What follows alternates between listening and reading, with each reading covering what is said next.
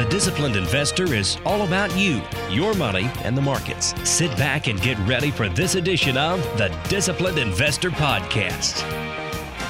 This episode of The Disciplined Investor is sponsored by Horowitz & Company. If you're looking for a portfolio manager, look no further. Horowitz & Company. From seed through harvest, cultivating financial success.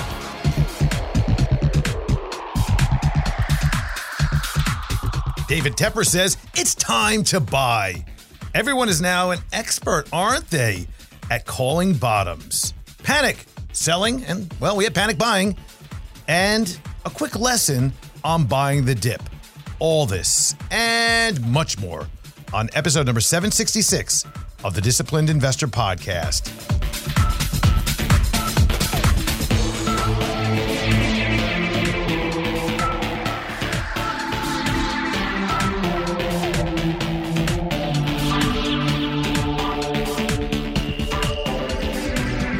And a very good day to you. Hey, Andrew Horowitz here, the host of the Disciplined Investor Podcast for over 15 years. I'm also the founder of Horowitz & Company, where we manage money for people just like you. So if you have any questions about what's going on, you're a little concerned about your portfolio, your 401k plan, your IRA, or maybe you're in cash and thinking that, well, is it a good time to invest and maybe I should do something about it right now? Well, make sure to go over to thedisciplinedinvestor.com and send us a note. Go over to the Ask Andrew section or the contact area. You know what to do. Check it out. Plenty of information there and plenty of ways for you to get in touch as well. So I got to tell you something. It has been an incredibly difficult few weeks for investing.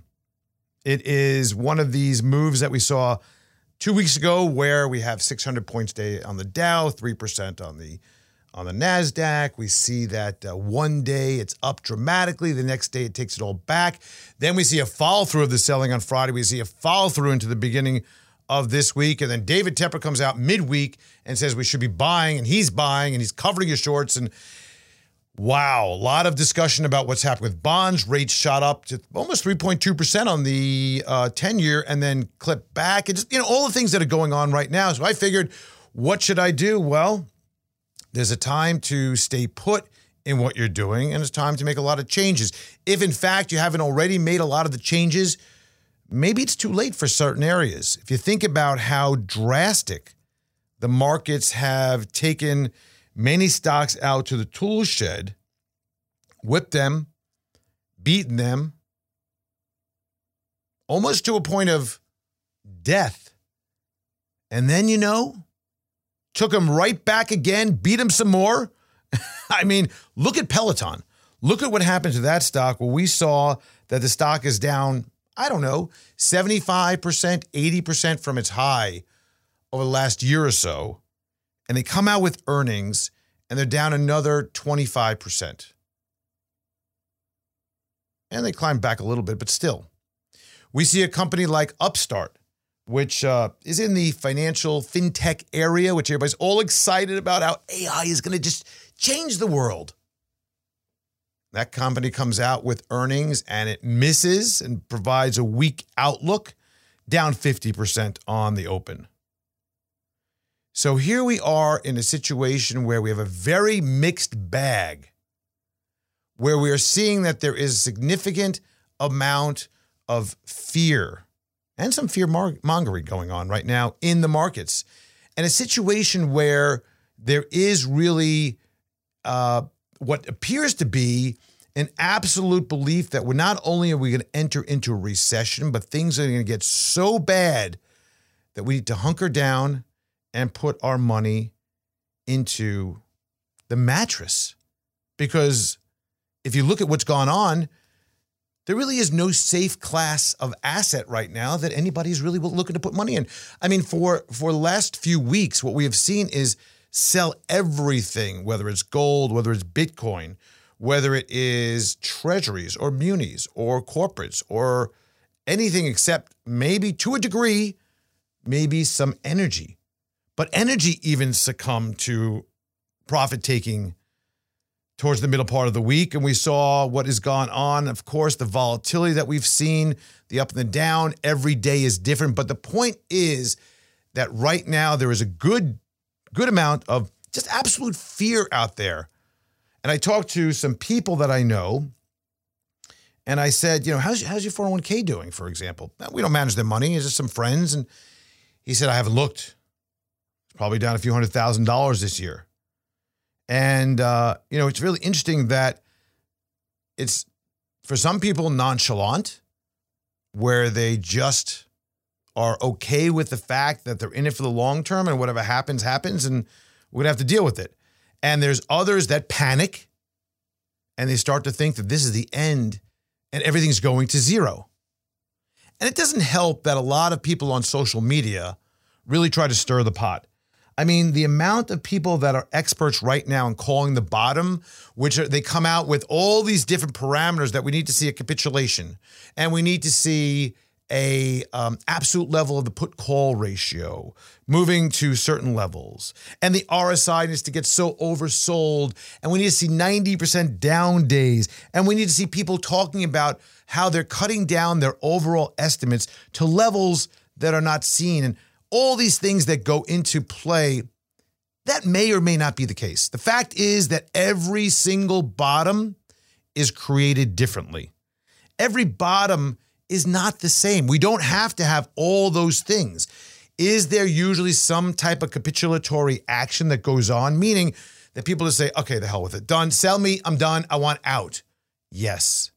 What does that mean? That means we have higher volume, usually on a massively down day, usually. And then we start to heal when the reality is that we flushed out many of the sellers that were out there. Did this happen last week? Maybe. Very possible. Is there any way to really judge just how significant the selling was to create this judgment call that was the bottom? Very difficult, if not impossible to do, and wrong-headed. Fundamentals don't mean as much right now, but if you look at PE ratios and you look at PEG ratios and you look at where we are, you look at the absolute returns on companies and what has happened to the obliteration of market cap and value and the ability for companies to maintain the potential for ongoing business like we're seeing in some names, now that's a problem. Those companies probably shouldn't be there anyway. Those levels that they had in terms of value should have been there anyway. We all knew that, but you didn't want to admit it. They didn't want to admit that these things were crazy. Goldman Sachs this week distanced themselves from the SPAC market that they helped create. Remember the Chamath, the SPAC Barker, I called him, where he came out with a significant amount of one-pagers, back of napkin, white papers that were only one page on projected and pro forma on what this company would do. It was full of crap. But he set up the pipe, right? The private and public investment in these deals, took out huge amounts of profit for himself, sold out before he spit the SPACs out into the marketplace. Really a bad showing, sir. But here we are in a situation where there is this big concern that the Fed is only at 75 to 100 basis points on Fed funds and 50 basis points to come at the next meeting. And already we're seeing a 25% drop in the NASDAQ and a 16 or 17% drop in the S&P 500. And thousands of points a week are ripped from the Dow Jones Industrial Average. Major companies losing trillions of dollars of market cap. Is that a bottom? I don't know. But I can tell you that I know long term that if you have solid companies that have decent earnings, that have projections to continue to do so, when you look at the side of the trend of where we are, which is definitely a downtrend for most of the market, not all. Certain areas like energy, we'll just pick on that one as a blatant example, has been in an uptrend for some time now. What will happen? Will that change? What if the war ends, oil drops, natural gas drops? What if? Well, a lot of things can happen.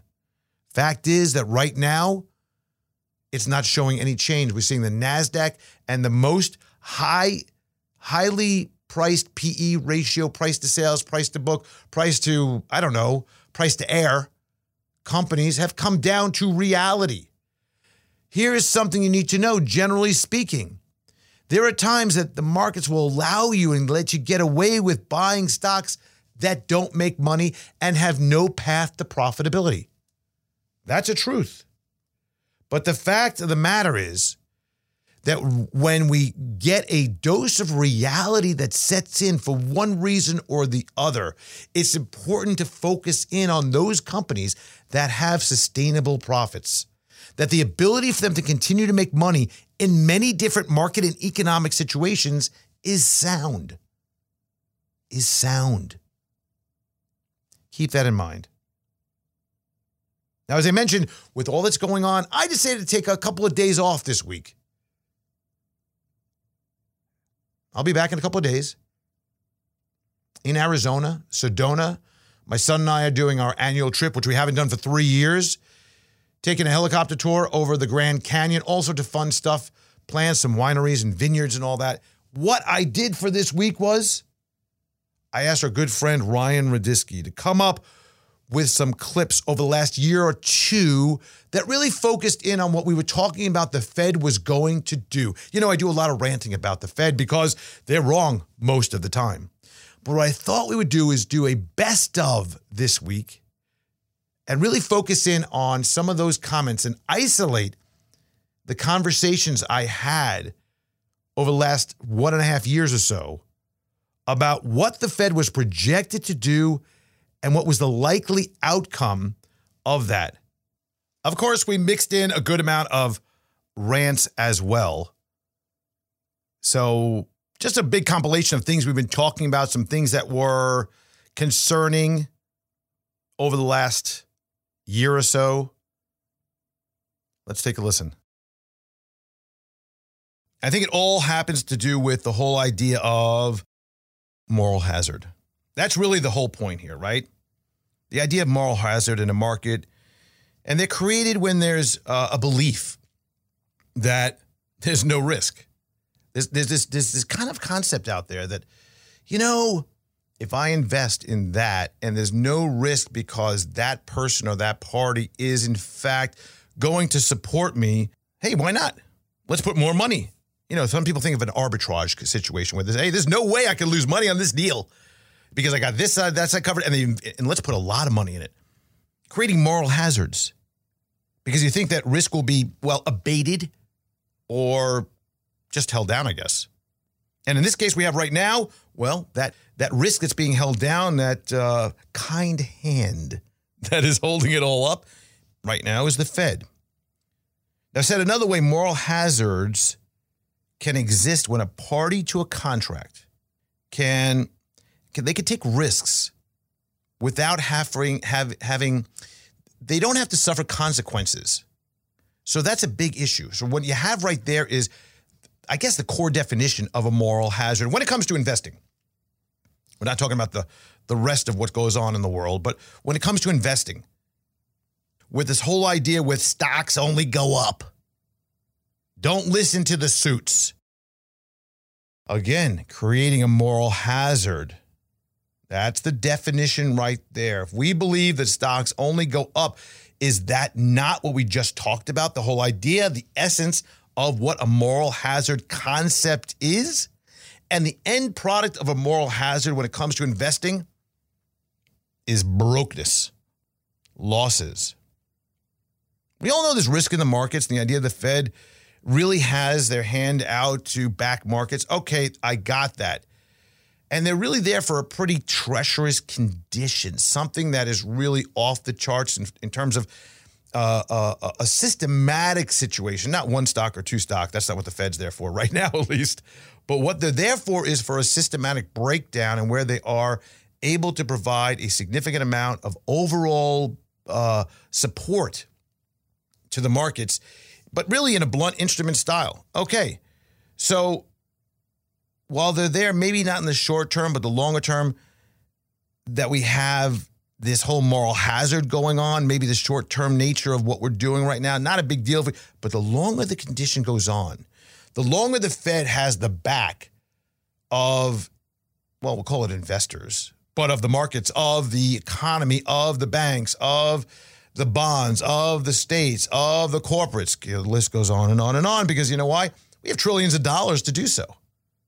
And as long as we have that going on, the problem is that we have a ever-growing situation where the worse the moral risk will expand, and the more people will get involved in margin and leverage up to a point that we will see when things get ugly, because there's always a cycle. I'm not saying it's tomorrow. I'm not, listen, let's be honest with each other. If you really think that stocks only go up, what are you listening to this show for? We know there are cycles. Look at tech. Prices are, they're a lot higher than they were at the beginning of the year, or they were last year or whatever. But look at this significant sell-off. And if you bought at the wrong time right now, while maybe holding for the next 2, 3, 4 years may do well for you, or the next 2, 3 months, the fact is this big sell-off that we sold, 10% for Apple, 30% for Tesla.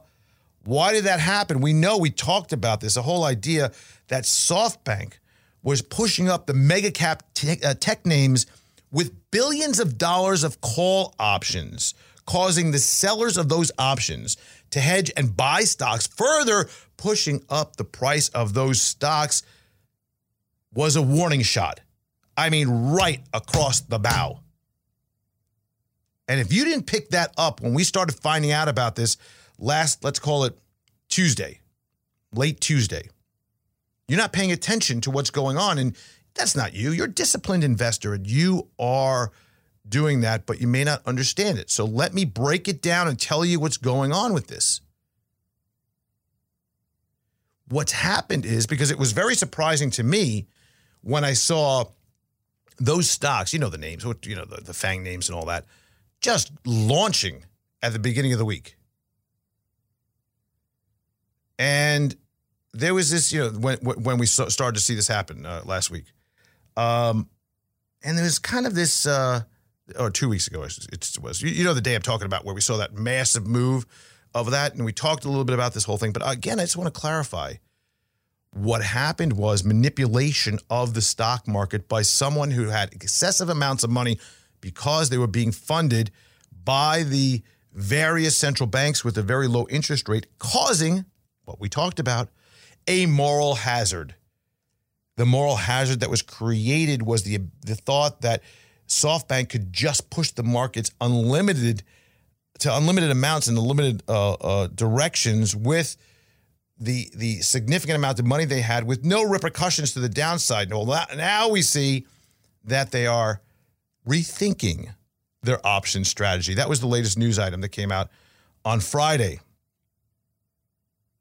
But this is excessive speculation they put on with free money on the cheap, with a seemingly unlimited supply. The fact is that, again, once we start believing that the data or fundamentals doesn't matter, it's time to step back and consider what's really going on. And that's what they didn't do.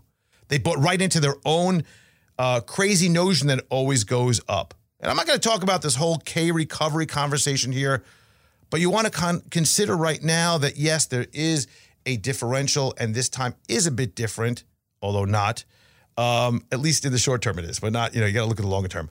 But you want to consider the social prices, the social and not the prices, the social and moral risk that's involved in believing that stocks only go one way and that you have the Fed behind you is what's causing some of the excessive speculation.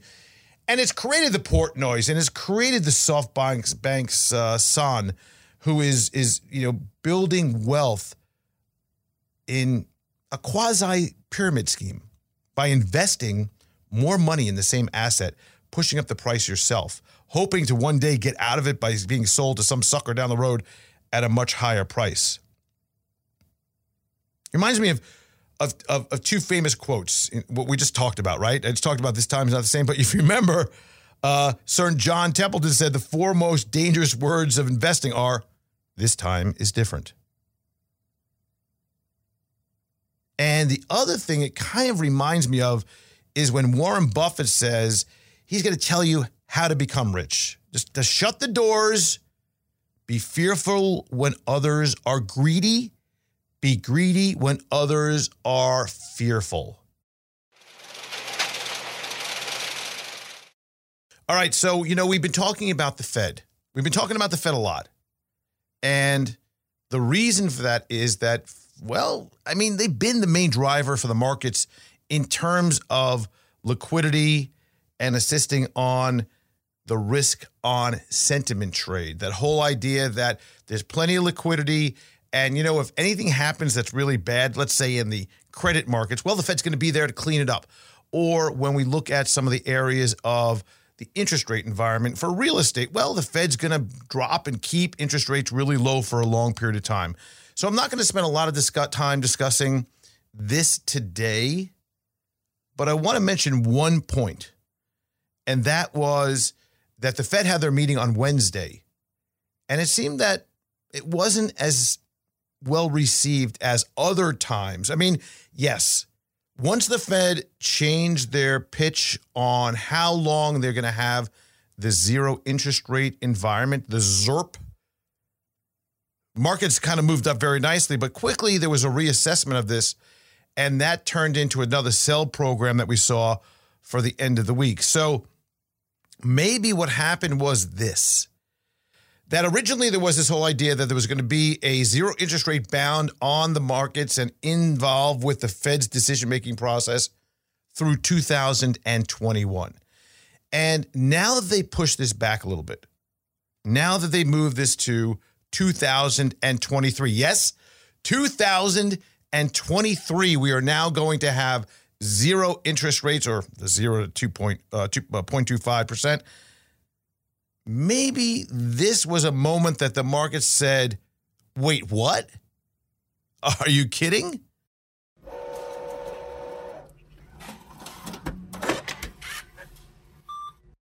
The initial impact from COVID, with all of that, really put a damper on anybody doing things. It was, people were paralyzed in thought of, hey, what's going to happen next? How long is this going to go on? What does this mean not only for my health, but the economy and my own personal finances, my job?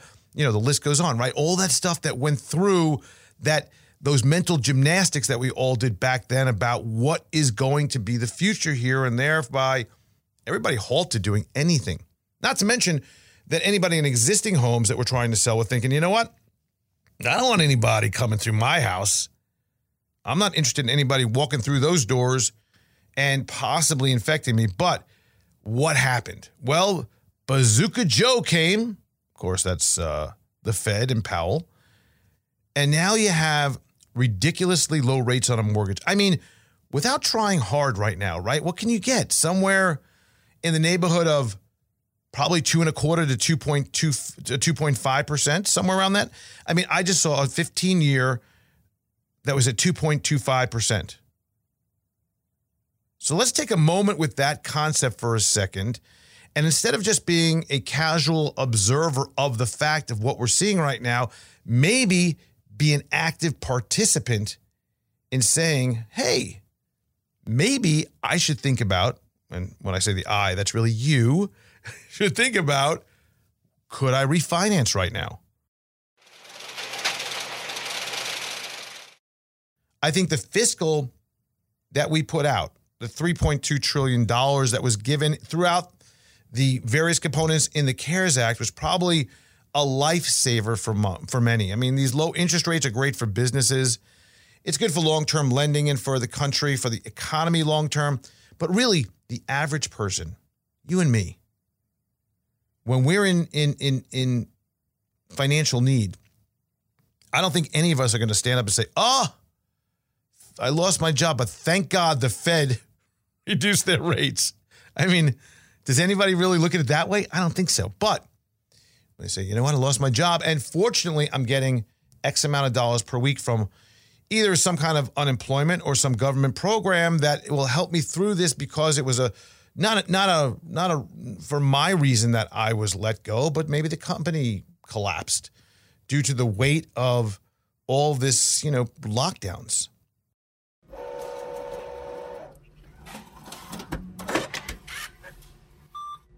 Companies like Citi and U.S. Bancorp and Goldman, Bank of America, Morgan Stanley, they're all reporting next week. We should get a pretty good read through on what's going on, right? Good insights as to what's happening. We're going to have updates on these loan loss provisions. That's going to be good. They're going to be telling us what the banks are really thinking, what they're thinking about the environment for many of the businesses that they service. They're going to tell us whether or not they see a stabilization in the economy from a business perspective, not just an economic perspective. Because what we've seen so far is, I would say, a little bit of some of the bad news is being covered by the stimulus that we've seen come in, particularly from the Fed, where they're loaning money at very low rates to small businesses. When I say small businesses, I don't mean they've given the PPP to small business, but I'm talking about small caps, businesses under a couple of $1 billion, $5 billion of market cap. So, we have these zombies, right? These mid and small cap companies that have this massive debt overhang and not enough earnings to cover their debt. I mean, this is a big part of the small cap universe right now, the Russell 2000. But the good news is that they're able to tap these funds. They're able to go out and actually find funds available under normal condition. Well, not normal. Under the abnormal conditions that we have now, usually we would think that many of these companies would find it very, very difficult to get funds, because who in their right mind is going to be lending money to a company that already is having problems, already has too much debt, doesn't have the ability to cover their debt service? But lo and behold, we have the Fed that is buying corporate debt and therefore holding up the ratings and providing a very nice safety net. All it's doing is prolonging their eventual failure. We know that, and then utilizing taxpayer dollars to do this. This is the old pile of dog poo that's covered with a very generous coating of chocolate syrup. So when you look at it, it's like, well, that looks like a pretty nice ice cream sundae over there. Look, hey, chocolate covering, maybe even a cherry on top and a little bit of whipped cream. But let me tell you something, folks. You start looking at those financials, it's like biting into that pile. Not tasty.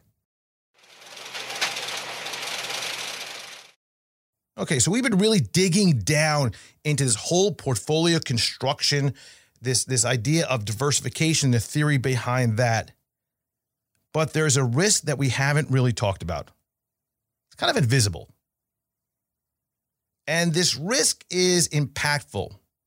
It's impactful on a portfolio. It's impactful on money every single day. It's one of those things that's kind of hard to detect. It's kind of like air, right? It's out there, but where is it?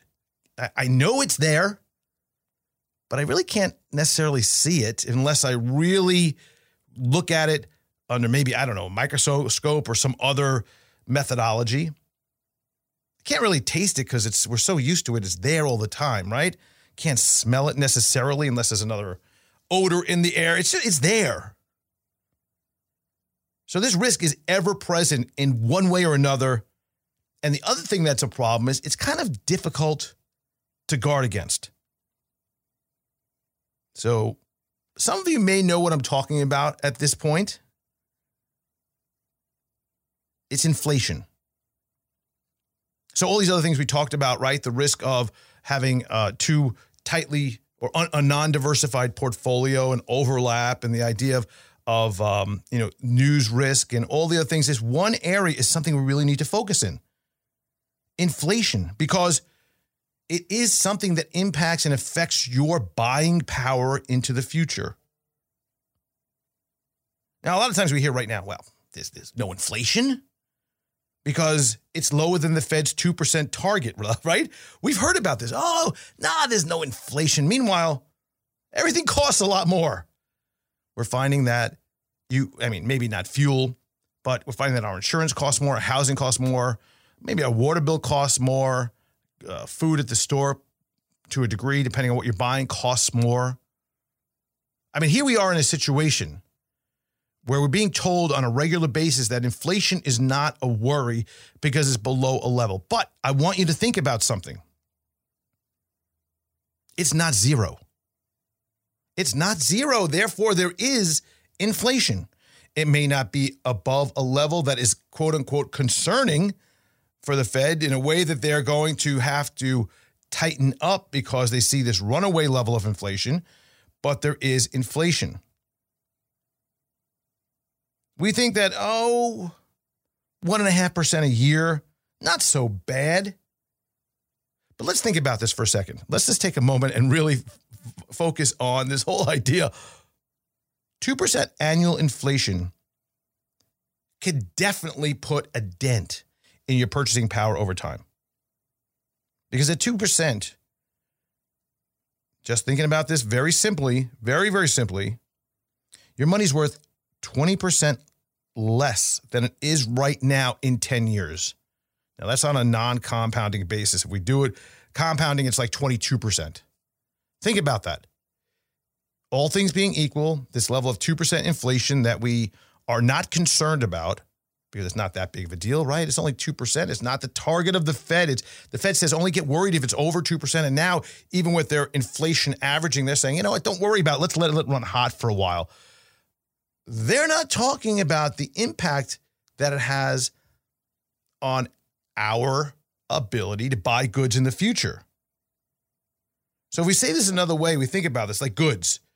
On average, considering a broad-based diversification of what's in that basket of goods and concept, and considering an average of 2% is going to cost 22% more in 10 years.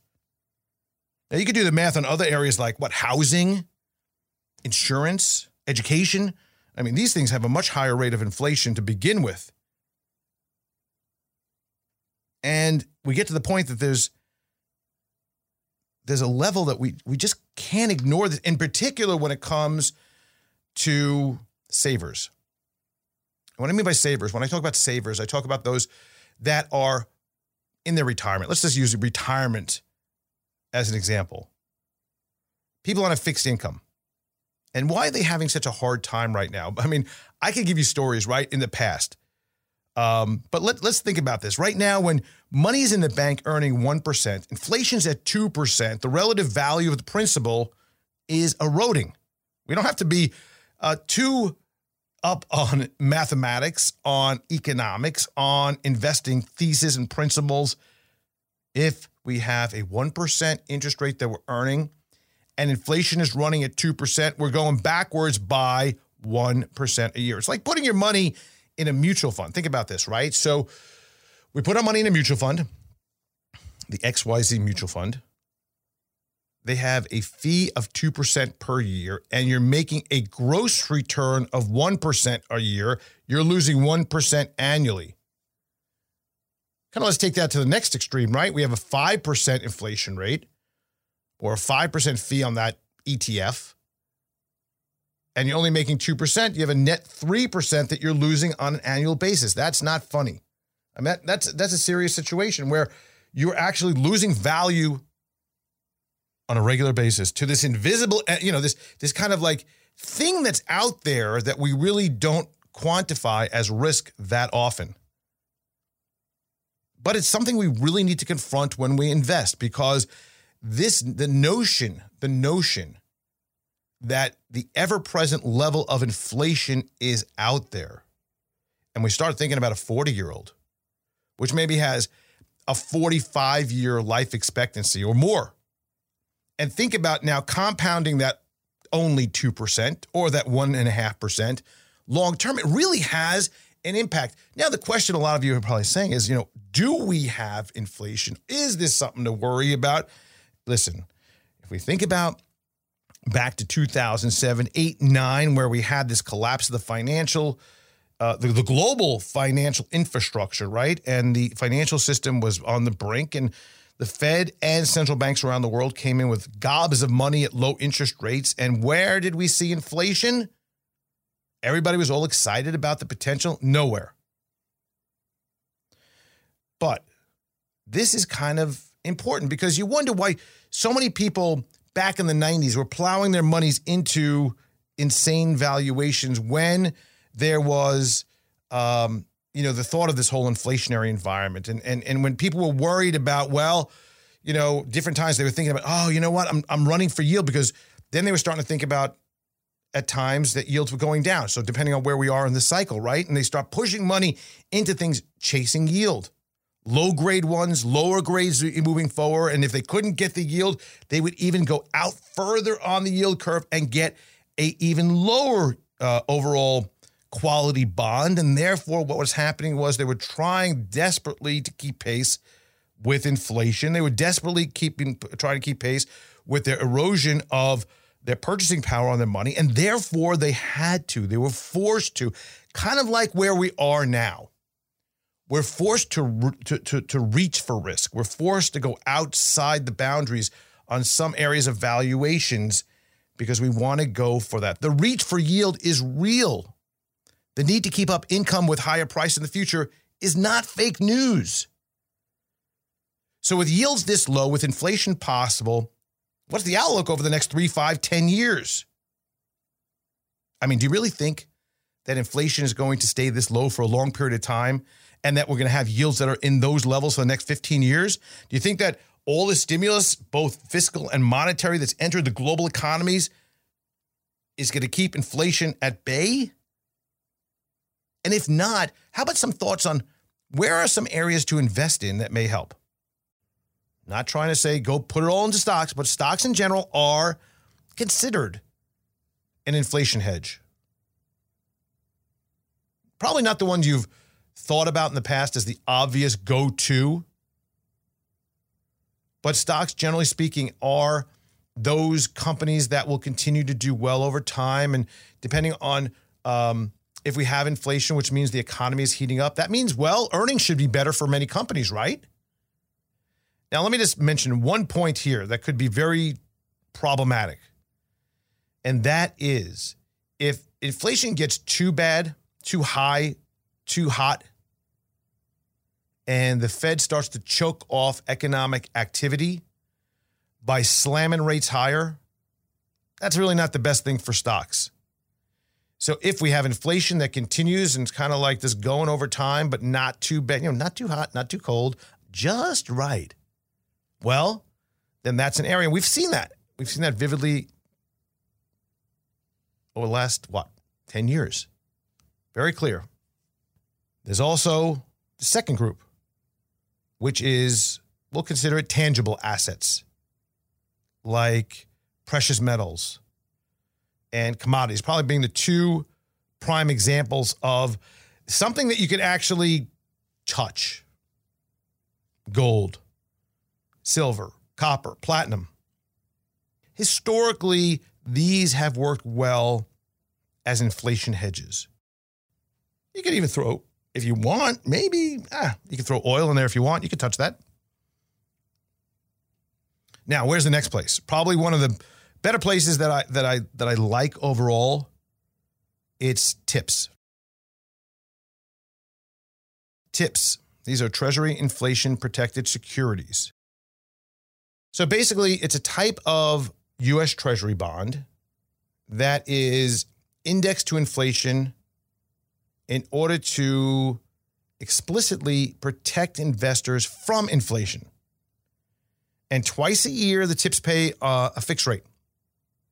They pay the principal value of TIPS changes based on the inflation rate. Therefore, the rate of return includes the adjusted principal. So when you think about that, there have been times that there's been really nothing to gain on TIPS if inflation isn't, if we have no inflation or minimal inflation. But year to date, the TIPS ETF is up close to about 9%. And that's in supposedly a time that we have, well, right? We talked about this, little or no inflation. And if you think about where we are today, as we talked about at the top and introduction of this whole topic today, it's not that we don't have inflation. We have inflation. It's just under the levels that are acceptable by the Fed. This arbitrary 2% that they and other central banks have now put on their inflation rate target is where we're below, but it still is inflation.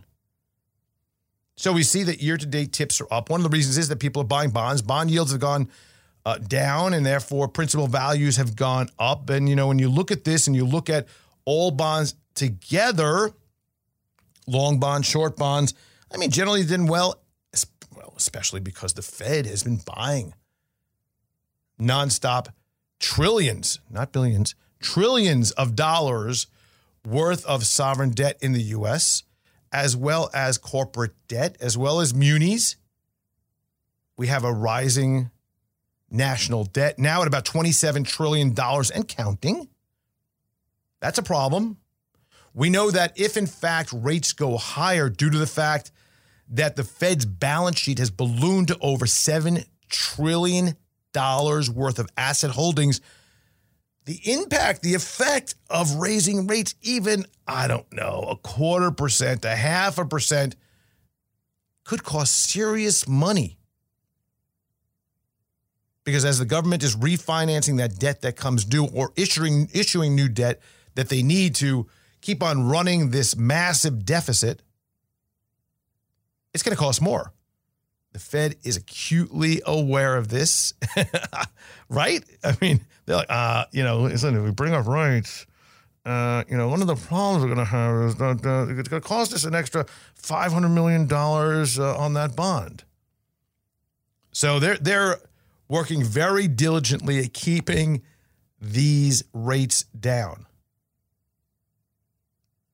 And we don't want the cost to go up for the government. As the cost goes up for the government, one of the problems you have is where do they get that money from?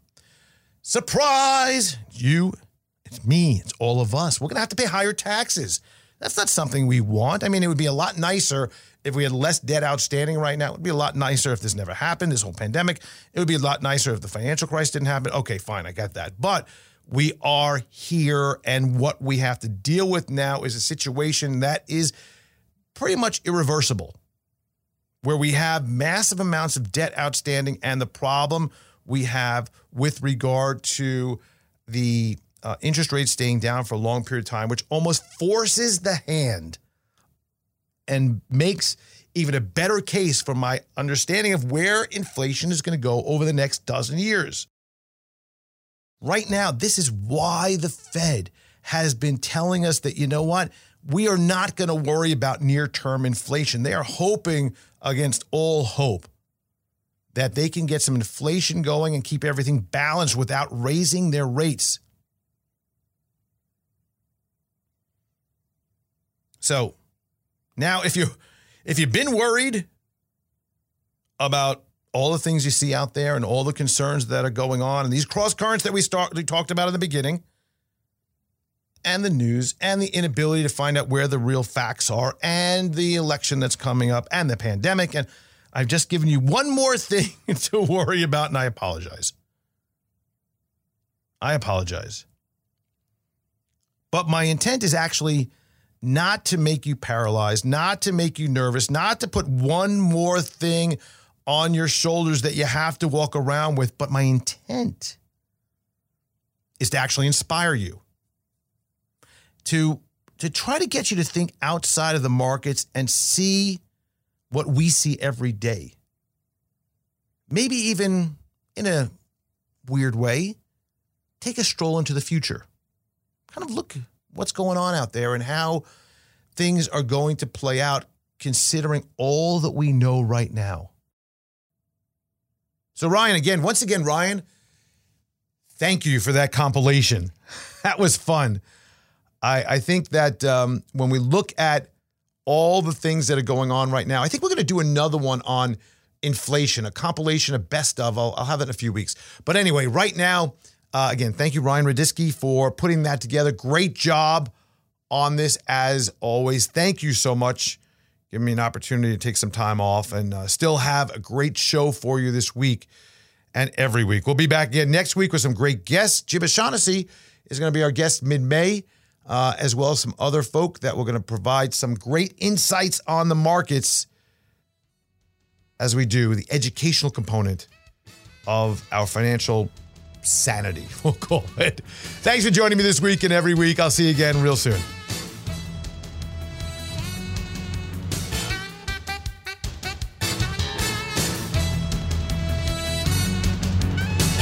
Nothing discussed in this podcast should be considered a recommendation to buy or sell any security. Past performance is no indication of future results. In addition, the information presented is not intended to be used as a sole basis of any investment decisions, nor should be construed as advice designed to meet the individual needs of any particular investor. Nothing herein constitutes legal, accounting, or tax advice or individually tailored investment advice. Remember, investing involves substantial risk. Past performance is not a guarantee of future results, and a loss of original capital may occur. No one receiving or accessing this information should make any investment decision without first consulting his or her own personal financial advisor and conducting his or her own research and due diligence, including carefully reviewing any applicable prospectuses, press releases, reports, and other public filings of the issuer of any securities being considered. Please consider this for educational purposes only. As always, use your best judgment when investing. Horowitz & Company, Inc. is registered as an investment advisor with the state of Florida and conducts business in other states where it is properly registered or is excluded from registration requirements. Registration does not imply any level of skill or training.